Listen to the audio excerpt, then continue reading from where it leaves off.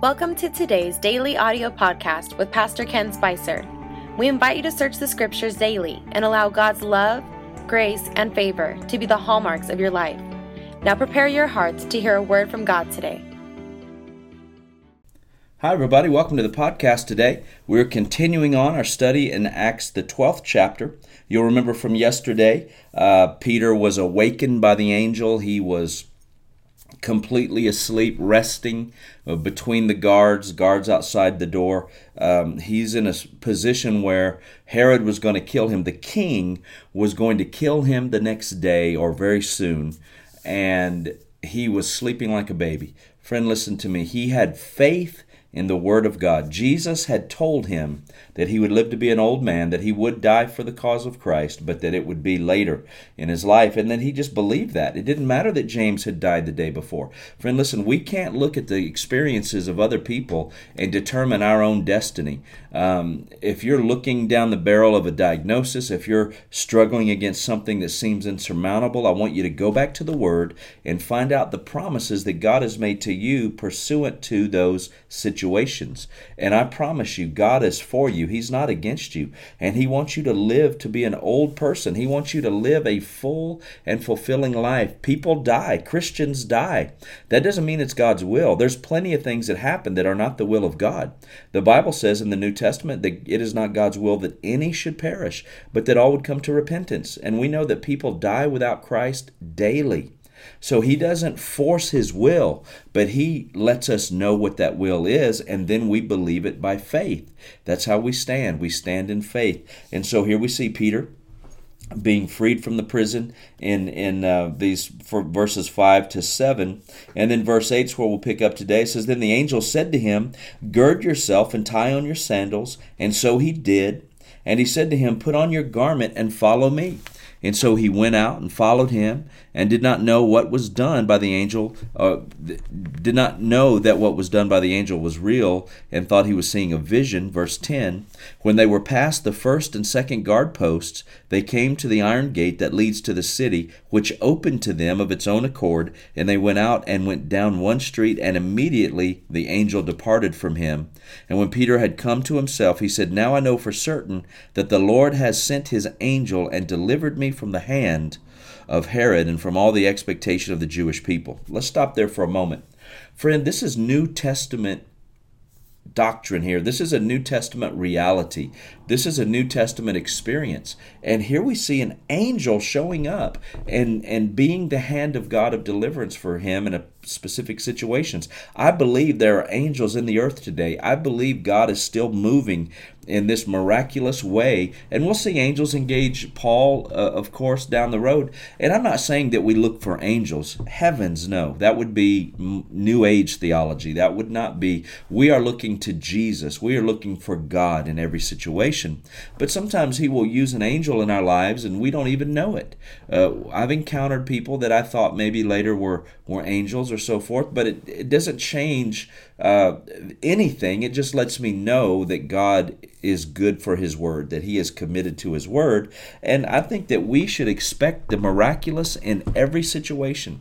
I don't think we should ever be in a situation that we find ourselves hopeless.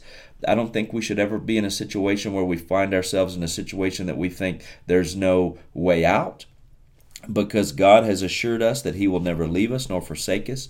And I think the key, again, we see here in Peter, is resting in Him, trusting His hand to do it. If Peter had been up crying and screaming and shaking on the gates and, trying to get a hold of his lawyers and trying to do all this and that, and I'm not saying that we don't follow the path of the natural at times, but friend, trusting in the Word of God beyond all things is what causes God's power to move in our lives. It is by faith that we engage Him. We're going to see that more as we go here in verse number 12. It says, "So when he had considered this, he came to the house of Mary, the mother of John, whose surname was Mark."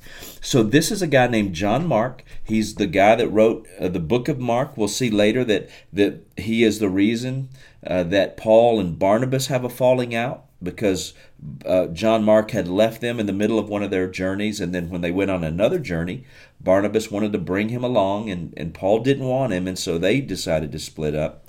But they did it the right way. We'll talk about that when we get over, I believe, to Acts 15.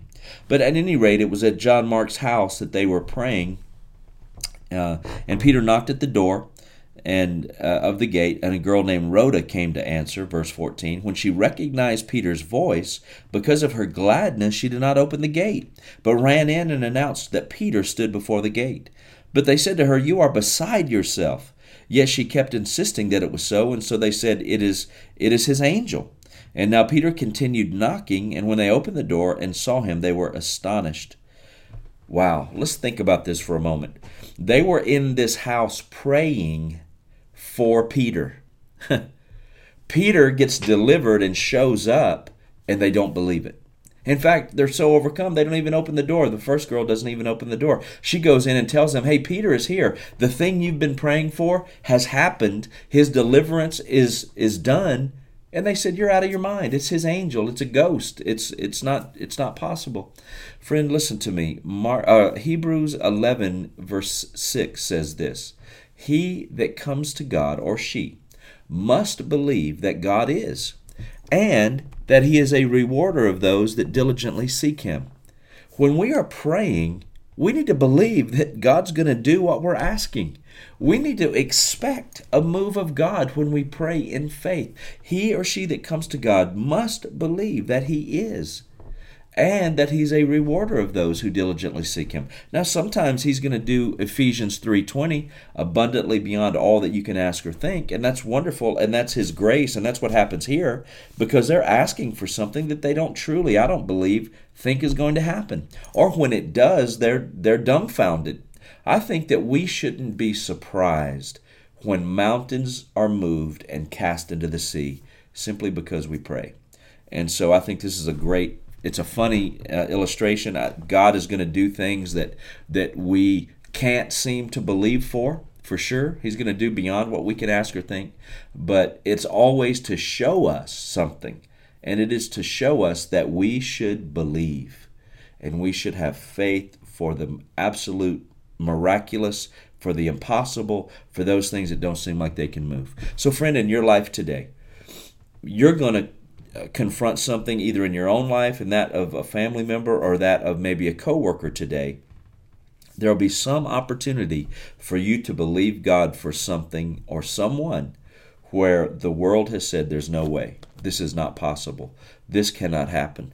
You then can interject your faith, even if you never even tell them about it. You just begin to pray, you begin to believe, and you begin to expect God to move. He or she that comes to God must believe that he is.